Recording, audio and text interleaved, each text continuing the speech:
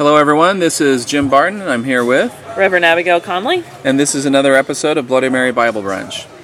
We are going to start this episode off by pointing out that this episode is about rape, and the biblical stories about rape are graphic and emotional and certainly have the potential to trigger strong emotions, sort of a psycho-emotional reaction from someone who has experienced this. And with that, we do want to give you that warning to decide if this is the podcast for you. So, turning to what we're talking about, one of the things we have to acknowledge when we talk about rape right away is that it's not in the Ten Commandments. Thou shalt not rape doesn't make the Big Ten. Right. Because adultery is not rape, and coveting someone's wife is not rape. Right. And so, when we start off to find out what the law says about rape, let's say it's more nuanced. I don't know. This is the next section we're going to talk about is what I call the Kavanaugh passage, because it came up during the Kavanaugh confirmations, if you recall. Thank you. Yeah. Thank you for bringing that up. So, all of these, I think it's important to note, are steeped in the understanding of women as property, and therefore, rape is not a crime against a person or against an individual, the woman who is raped. It is against the community and against the person who owns her. Right. So these are very different things when we're talking about in our context, where we assume individual autonomy and that a woman has a right to make choices for her own body. Right. Although we have talked about some of the creepy bro code that does suggest that a woman's virginity perhaps belongs to her brothers or father until she's married, and so we haven't totally left that in the past either. When I got married, my mom asked, "Is he going to go and talk to your dad?" And I looked at her and I was like, "No." Yeah. And she was very shocked by this because my brother-in-law did. Well, so I don't know if your personhood has effectively been transferred then from your father to your husband. We'd have to look in the records and see if that's still good. All right, so what I want to start calling the Kavanaugh passage now, from Deuteronomy 22, 23 to 29, has three categories. One is if a man happens to meet in a town a virgin pledged to be married. So category one is a man meets a woman in a town, she's a virgin pledged to be married. Category two is he's in the country and he meets a young woman pledged to be married, right? Category three is he comes across a virgin, presumably anywhere, the location's not specified, who is not pledged to be married. And in each case, he rapes her. If she is in a town and he rapes her, the penalty is they both are put to death. Why? Because she could have cried out. And so she didn't cry out, so it's her fault too. But if she's in the country, then only the man is put to death. And then, of course, Abby, what's the rational thing if she's not pledged to be married? Then you marry her. Obviously. Done and done. Right. It does say that he can never divorce her as long as he lives. So that, I'm hoping that was there is protection there. Yeah. And hopefully there are some examples of where those people need to be real bitches with those guys, because he can't divorce them. Right. Before we talk about the narrative stories, there is something to talk about the law about what is not rape. And in Deuteronomy 20:14, it says, "As for the children, the livestock, or the children, for the women, the children, the livestock, and everything else in the city, you may take these as plunder for yourself, and you may use the plunder the Lord gives you from your enemies." So, and then in fact, in Numbers 31, there's a story where Moses has this problem. They come back from beating up on the Midianites. They're mad about the Midianites because of something to do with Balaam, which is a very confusing story. Sometimes donkeys talk. Sometimes Balaam seems like a good guy, then he's a bad guy. The editors really they needed to pick a lane, and they did not with Balaam. Right. But in any case, for our purposes, the point here is that Moses was very upset that they had brought the women back, because they were the ones who encouraged Midianites to follow Balaam. And what he says is, "Now kill all the boys, kill every woman who has slept with a man, but save for yourself every girl who has never slept with a man." So just to be extra clear, bringing home virgins from war is A-okay. Totally fine. Not rape. So, okay. That sucks. I mean, that's a terrible passage. I mean, that's the way it's laid out is terrible. I think one of the things that is terrible about it, I think, is when you were talking about like women are treated as property, is that we see this very sterile way that the question is dealt with. If this woman is pledged to someone else, then we put you to death. There's punishment. If she's not, well, now she's your problem. Like, that's a pretty awful human way to do things, but it's also very non-emotional, very sterilized way to do it. In other words, it's a codified law. Yes. I mean, yes. We have the same problems when we read our own laws, just most of us don't do that. Right. That's true. Okay, so now we're going to talk about 3 examples of rape in the scripture that are supposedly motivated by lust, and 1 attempted rape that is supposedly motivated by lust. And I'm going to go ahead and call it an attempted rape when we talk about Potiphar's wife. We'll get back to that. It was also a false accusation, I guess, but there's interesting stuff happening. Okay, so first off, let's talk about the story of Dinah. You want to do Dinah? Sure. So, Dinah is Jacob's daughter, one of the patriarchs, and she has gone out, and while she has gone out, she is raped.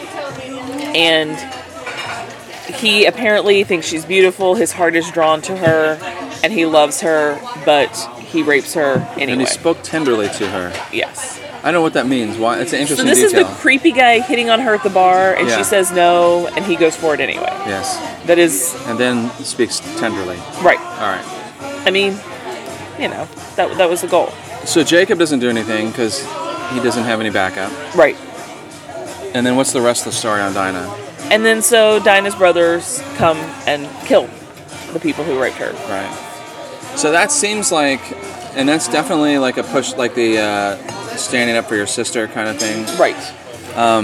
Because Jacob asked them, now we're in trouble, now the rest of the Perizzites and Jebusites are going to be mad at us or whatever. And they said, should he have treated our sister like a prostitute? Which that doesn't seem like an answer to the question. It does not. They're cursed on Jacob's death for being violent. Is this the instance we think that caused them to be cursed? I don't know. Presumably, and sometimes you just get people cursed and you don't really know why. Right. I mean, the other thing is it's like we're going to get to David's story later, and it's like David still called a man after God's own heart. Yeah. There's a lot of multiple chances there. Yeah. All right, so now let's talk about Potiphar's wife. So now we've got, so if you're keeping track as we go along, so Jacob has 12 sons. Those are the 12 tribes of Israel. Jacob is actually renamed Israel. One of his oldest son with his favorite wife is Joseph, and so she only has 2, and so Joseph is a braggart and sort of an asshole, and so his brothers get tired of his nonsense and sell him into slavery. Like an older brother. Yeah. Yes.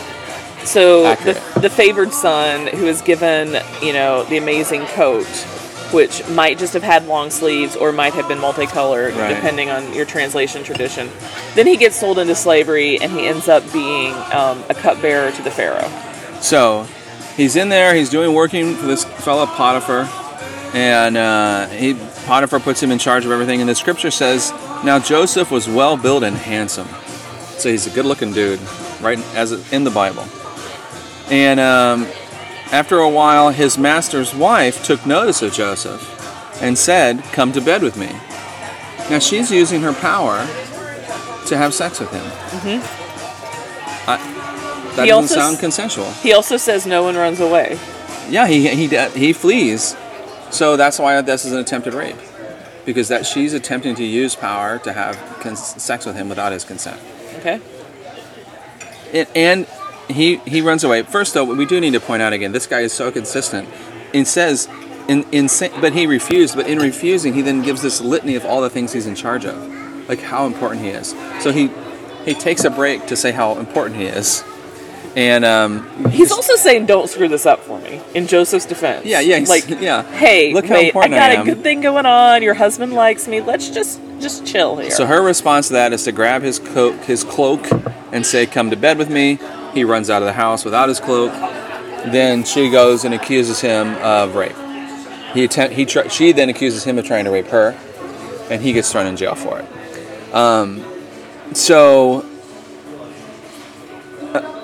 We talked about how it's interesting that we have so few, that the false accusation makes its way into the Bible in a very prominent story.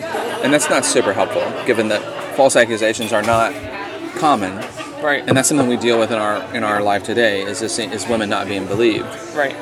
So, that is also the story then, though, that does get culturally enforced. That of course she lied. Of course she wanted this. And, right. you know, we have a lot of cultural reinforcement for that. But it's a very interesting story, like many of the narratives in Genesis, because it does, like, it's really open to interpretation. Mm-hmm. Like, is she pathetic? And she's asking him to, like, you know, she's like, you know, needs some affection and that, right? Or is she this, like, temptress sort of, you know, whatever, you know, I mean, like you can really cast it differently depending on what you're doing. All right. So then we're going to move on to 2 Samuel 11 with David, who it is worth noting the Bible also says is actually ruddy and handsome. Yeah. He's supposed to be this kind of outdoorsy guy, nice-looking dude. And he writes poems and he plays the lyre or whatever. Right. So he has, like, sensitive guy angle also. Right, totally does. Like, you know, nice curly-haired shepherd lad playing, you know, taking care of things.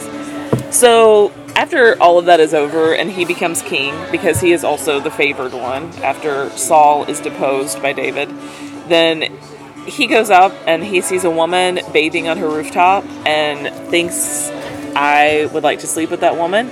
He has her brought to him. He sleeps with her. He's now worried about this. She's married. So he's like, oh, well, I'll just bring her husband home from battle. He'll sleep with her, and then nobody will know it was me. Well, her husband's a righteous guy, sleeps outside his house to keep the commandments and not sleep with his wife. Yeah. And so then his only choice is to have Uriah killed. Yeah, so he murders somebody. Right. I want to point out that in this story it says here that David sent the messenger to get her. She came to him, and he slept with her. Again, also, by the way, we put this in the rape category. Not everybody would. Mm-hmm. There are people who would identify her as a temptress. That's very backward, right? I mean, the king orders you to come someplace, and then he has sex with you. That's rape. That's what that is. You don't have to. The parenthetical here is, now she was purifying herself from her monthly uncleanliness. And then the next sentence is, then they went back, the woman conceived, and sent word today and saying, I'm pregnant. I'm worried about the gynecological accuracy of our scripture, since I feel like their timing on the rhythm method is off. No, it is actually quite good, because if she was at the end of the cleansing of herself, it is actually right there to get pregnant. The law is written. That's the end of the cleansing? Yeah. All right. It doesn't say where in that cycle, but yeah. All right, so we're all safe on that. We're all safe on that. The last one, I guess we should point out too that there are consequences for David. The child dies, and he doesn't get to build the temple. So, and also he gets to be the target of the most on-the-nose parable in all of Scripture. Yes. All right. This last one, I want to read some of this stuff from, because I don't know how well it is. I hadn't read this in a long time, and it's about the rape of Tamar by her half-brother. So Amnon is a son of King David, and then Tamar is a daughter of King David, but they don't have the same mother. Amnon does this, he talks about how much in love with her he is, how enamored he is with her, and he does this scheme to get her alone in his bedroom. And then he says, come to bed with me, my sister. She responds, no, my brother, don't force me to do such a thing, cannot be done in Israel. We don't do such wicked things. What about me? Where could I get rid of my disgrace? And so she sort of goes into this whole shame stuff around it, which is horrible. Mm-hmm. He rapes her. Since he was stronger than her, he raped her. So that's another, just like the violence of the story is like woven right into the fabric of the telling, you know. The next line is, then Amnon hated her with intense hatred. In fact, he hated her more than he had loved her. And Amnon said to her, get up, get out of here. So he then casts her out, and then she's like, well, this is worse than you raping me, so now I'm, defiled and alone. Also, that is terrible. Mm-hmm. And so then at the end of that, we have this, and then her brother avenges her by killing him. Right. Whatever, who gives a shit? It doesn't do anything. So this story, I think, is so upsetting because of this back and forth. And this idea that he rapes her and then he immediately hates her, like sounds like some like sort of sexual psychopath story, like, you know, and it's just a very, very emotionally gruesome story. And this one does not sound nearly as off for me or like away from reality. That actually sounds like, well, yeah, this is always how that works.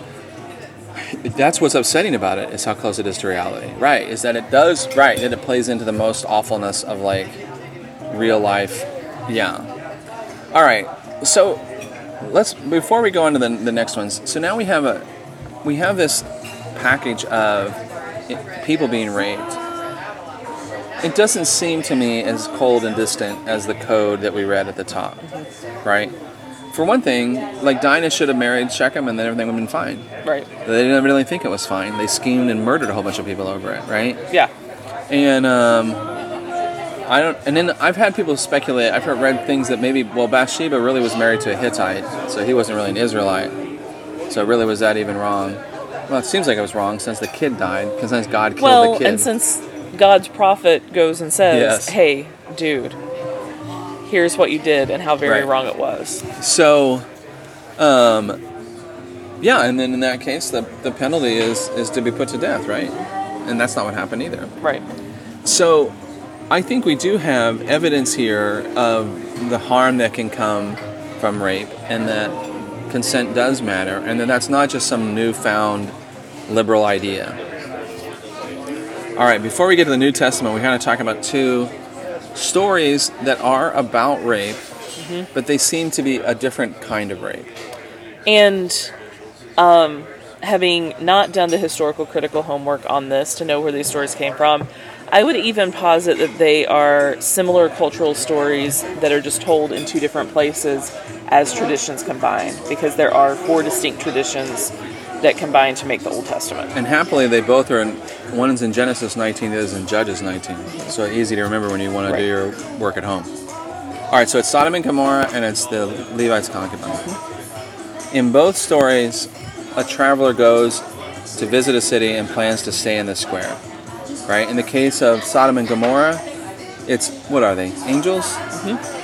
And that is actually the angel that had just visited Abraham and told him, you're going to be the father of many nations. And then they go up to Sodom and Gomorrah. But they're called men sometimes with Abraham, and then sometimes angels. Is this a place where you see Elohim used in the plural? Legitimately? I don't know. Yeah, I would have to look. So they're there. In the case of the Levite's concubine, it's the Levite who's been traveling, and he's now in this square. And in both cases, a good person comes and says, no, don't stay out here in this square. Right? And Lot in the case of Sodom and Gomorrah, an old man in the case of the Levite. In both cases, they go back to the guy's house, and then what happens? Then the men come knocking at their doors, say, send the traveler out so we can rape him. Importantly, in both cases, every man in the town comes, and in both cases, they want to rape the man. Mm-hmm. Well, that would be horribly inhospitable to allow your guests to be raped.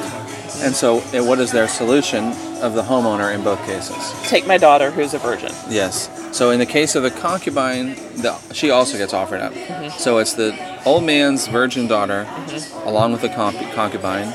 And then in the case of Lot, it's his 2 virgin daughters. Mm-hmm. For Lot and Sodom and Gomorrah, this is where the stories diverge. The angels make everybody blind. They get Lot out. They rain fire and brimstone on top of the Sodom and Gomorrah and destroy the towns. Right. In the case of the concubine, the Levite's concubine, they do rape the concubine until she's dead, and then the Levite, in a very rational response to that, cuts her up into 12 pieces and sends a piece of her to every one of the different tribes of Israel. Right, to warn of the evil and wickedness that has taken their land. Right. So, mercy. So I don't know. So what do we do with those stories? I mean, is there something we can? I mean, I really think they are separate and apart from the stories of intimate rape that we have been talking about before. Are there morals to be drawn from these stories? So I think we see clearly the problem with treating any person as property. because these stories are both rooted in that. Take this person who is Yeah. lesser. I think these are stories that hit differently in our culture, partly because we don't live in the world of hospitality where you would be expected to take in the stranger. That's actually Right. one of our problems right now is, Yeah. what do you mean there's a stranger coming in? Well, they might be weird. Let's Right. leave them out there. I don't think there's any, like, good derivative moral other than, like, hey, I mean, you know how Ezekiel says, the prophet Ezekiel, ultimate prophet Ezekiel says, Sodom and Gomorrah is about hospitality. Right. Said that the sin of Sodom was they were not hospitable. Yeah. I mean, And- it's a rough story if it's just be more hospitable. Right. I mean, you know. Right. I think the other reality is, if we were people of a different socioeconomic class in a different place, we would all sit around and tell our stories too, Yeah. of this thing happening, and this person we knew that this happened to, and this sort of terrible thing. I had a similar thought when we were talking about the war booty passage of when I think about the rape codes that are most striking in the ones I call the Kavanaugh section, because it's so specific about individual rape and is like dealing with it in a way that I'm not happy or comfortable with. But I don't live in an area that has to deal with rape from war. Right. And obviously there are lots of places in the world right now, today, that is a fact that's happening. And so that's what you're saying. There are places where there are mobs, and Right. that's a When we different talk experience. about immigration and who's crossing our borders, this is what we're talking about. Yes. So if you are appalled by this story and the fact that it's in a sacred text, you should be more appalled that it's happening in a country that people can walk from. Oh yeah, that's right. And the stories of rape that have happened, and frankly, and also in our detention centers. So this all leads to a pretty convoluted issue for us to now try and figure out what parts of the New Testament even address it. We said if we were writing the rules, we would like for it to say, if you have sex with someone who you are not 100% positive has consented to having sex with you and isn't also ready to have sex, then that's rape and that's punishable, right? That ain't there. Yeah. That is not in the Old Testament and the New Testament. That's not a part of Scripture. Right. So now we have to look at what guides do we have from New Testament to tee off of these. I actually think the stories, the narratives in the Old Testament actually kind of act as a little bit of a counter to the formal law, because I think they sort of show the damage of rape in a different way.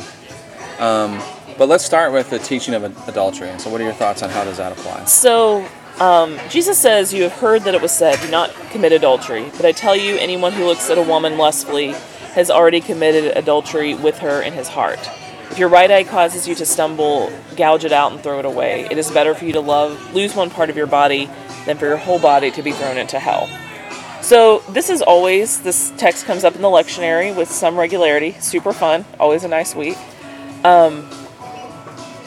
First of all, it does matter to me that this is consistent with the Old Testament idea that rape is rooted in lust, not just about power.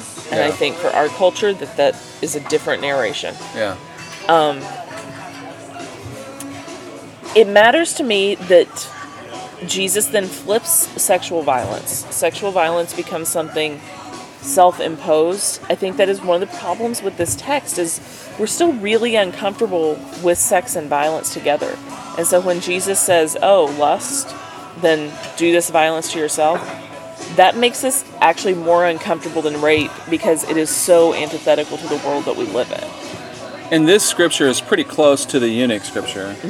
So, like, and by the way, here when it says "put out your eye," it seems to notably skip the member that would cause the part of your body that would cause sin. Right. This, like, the eye seems to be burying the lead, if you will. Like, it seems like there's, you could be talking about something else, but that the eunuch scripture is actually very close to that. Yeah. And this kind of gets into the idea of one of the things. So 1 Corinthians 6 is one of the clobber scriptures where we talk about sexual immorality. And usually it's used about, like, don't be gay. Right. And so we don't like it for that purpose. But I do think that, there's no question that Paul would think that everyone in our 4 stories engaged in sexual immorality. Right? David engaged in sexual immorality. So did Amnon. So did Shechem. Right? Right. So... And our problem is their codification of sexual immorality and our discomfort with naming what is sexually immoral and what is not. So, like, we can agree that things that are out of balance of power are a problem. But we can agree that things that are out of balance of power are a problem. And I think for our culture, that is a different narration. And so when Jesus says, oh, lust, then do this violence to yourself, that makes us actually more uncomfortable than rape because it is so antithetical to the world that we live in. And this scripture is pretty close to the eunuch scripture. But once we get past that, we get really uncomfortable with the codification of sexuality. Right. And what would we consider immoral as people of faith versus what is acceptable. But we can come together on the idea of bodies matter, and that we aren't some pure being of light that like happens to inhabit this temporary body, that we are a body. Right. And that, so when Paul talks about the body is not meant for sexual morality but for the Lord, we can say, you know what, that's a good point. Like, that is real. Yeah. And so when you're using bodies to do violence, to attack someone that is particularly sinful, I think that we can get on board with that. The last one of these, like, scriptures that we don't necessarily, I mean, 1 Corinthians is a real mixed bag of a letter. But in chapter 7, it has this bit where, like, husbands and wives ought to have sex with each other. Right. And so, of course, it's couched in this, like, so that they don't go out and do sexually immoral things. So, but there's no winning with Paul, but, so whatever. But I mean, this idea, and one of the cool things about this is, it does talk about you should consent to each other. Mm-hmm. You should have, It's one of our stronger and only examples of marriage between a man and woman as equally balanced, and each one getting to say yes and no. And a whole bunch of biblical tradition that is the woman as property. And it's literally equal. It's not like husbands, right? It's wives not obey Ephesians, your masters and husbands love your wives. It's like straight equal. Like you should be both. And so I think particularly, what did you say? 1993 was in the end of marital when it became possible to rape your wife. Yes. I mean, that's a pretty recent human history. Yeah. To where so in this case we do see some advances from the scripture. So I think we can summarize things to say that I do think our faith leads us to value humans. I think our faith leads us to recognize that we are bodies, that bodies matter, and puts us on the road to ideas about consent and autonomy and respecting the individuality of the other. Yeah. And the other thing that I would say is we are sitting here and we acknowledge these stories in the Bible are highly problematic. And I think that for us as progressive Christians, it matters to continue to talk about the things that we know are in there. We're not hiding this. Right. We're saying, wow, this is a problem for us.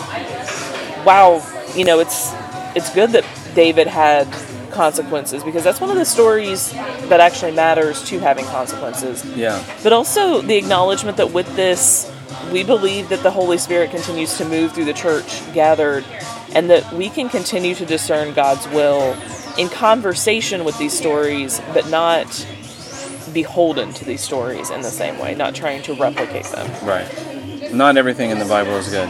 Right. Don't be like Samson. Don't be like Samson. So. Last week's sermon. If you got nothing else, don't be like Samson. All right. Well, I think that'll wrap us up for now. Thank you for listening. And until next time, cheers.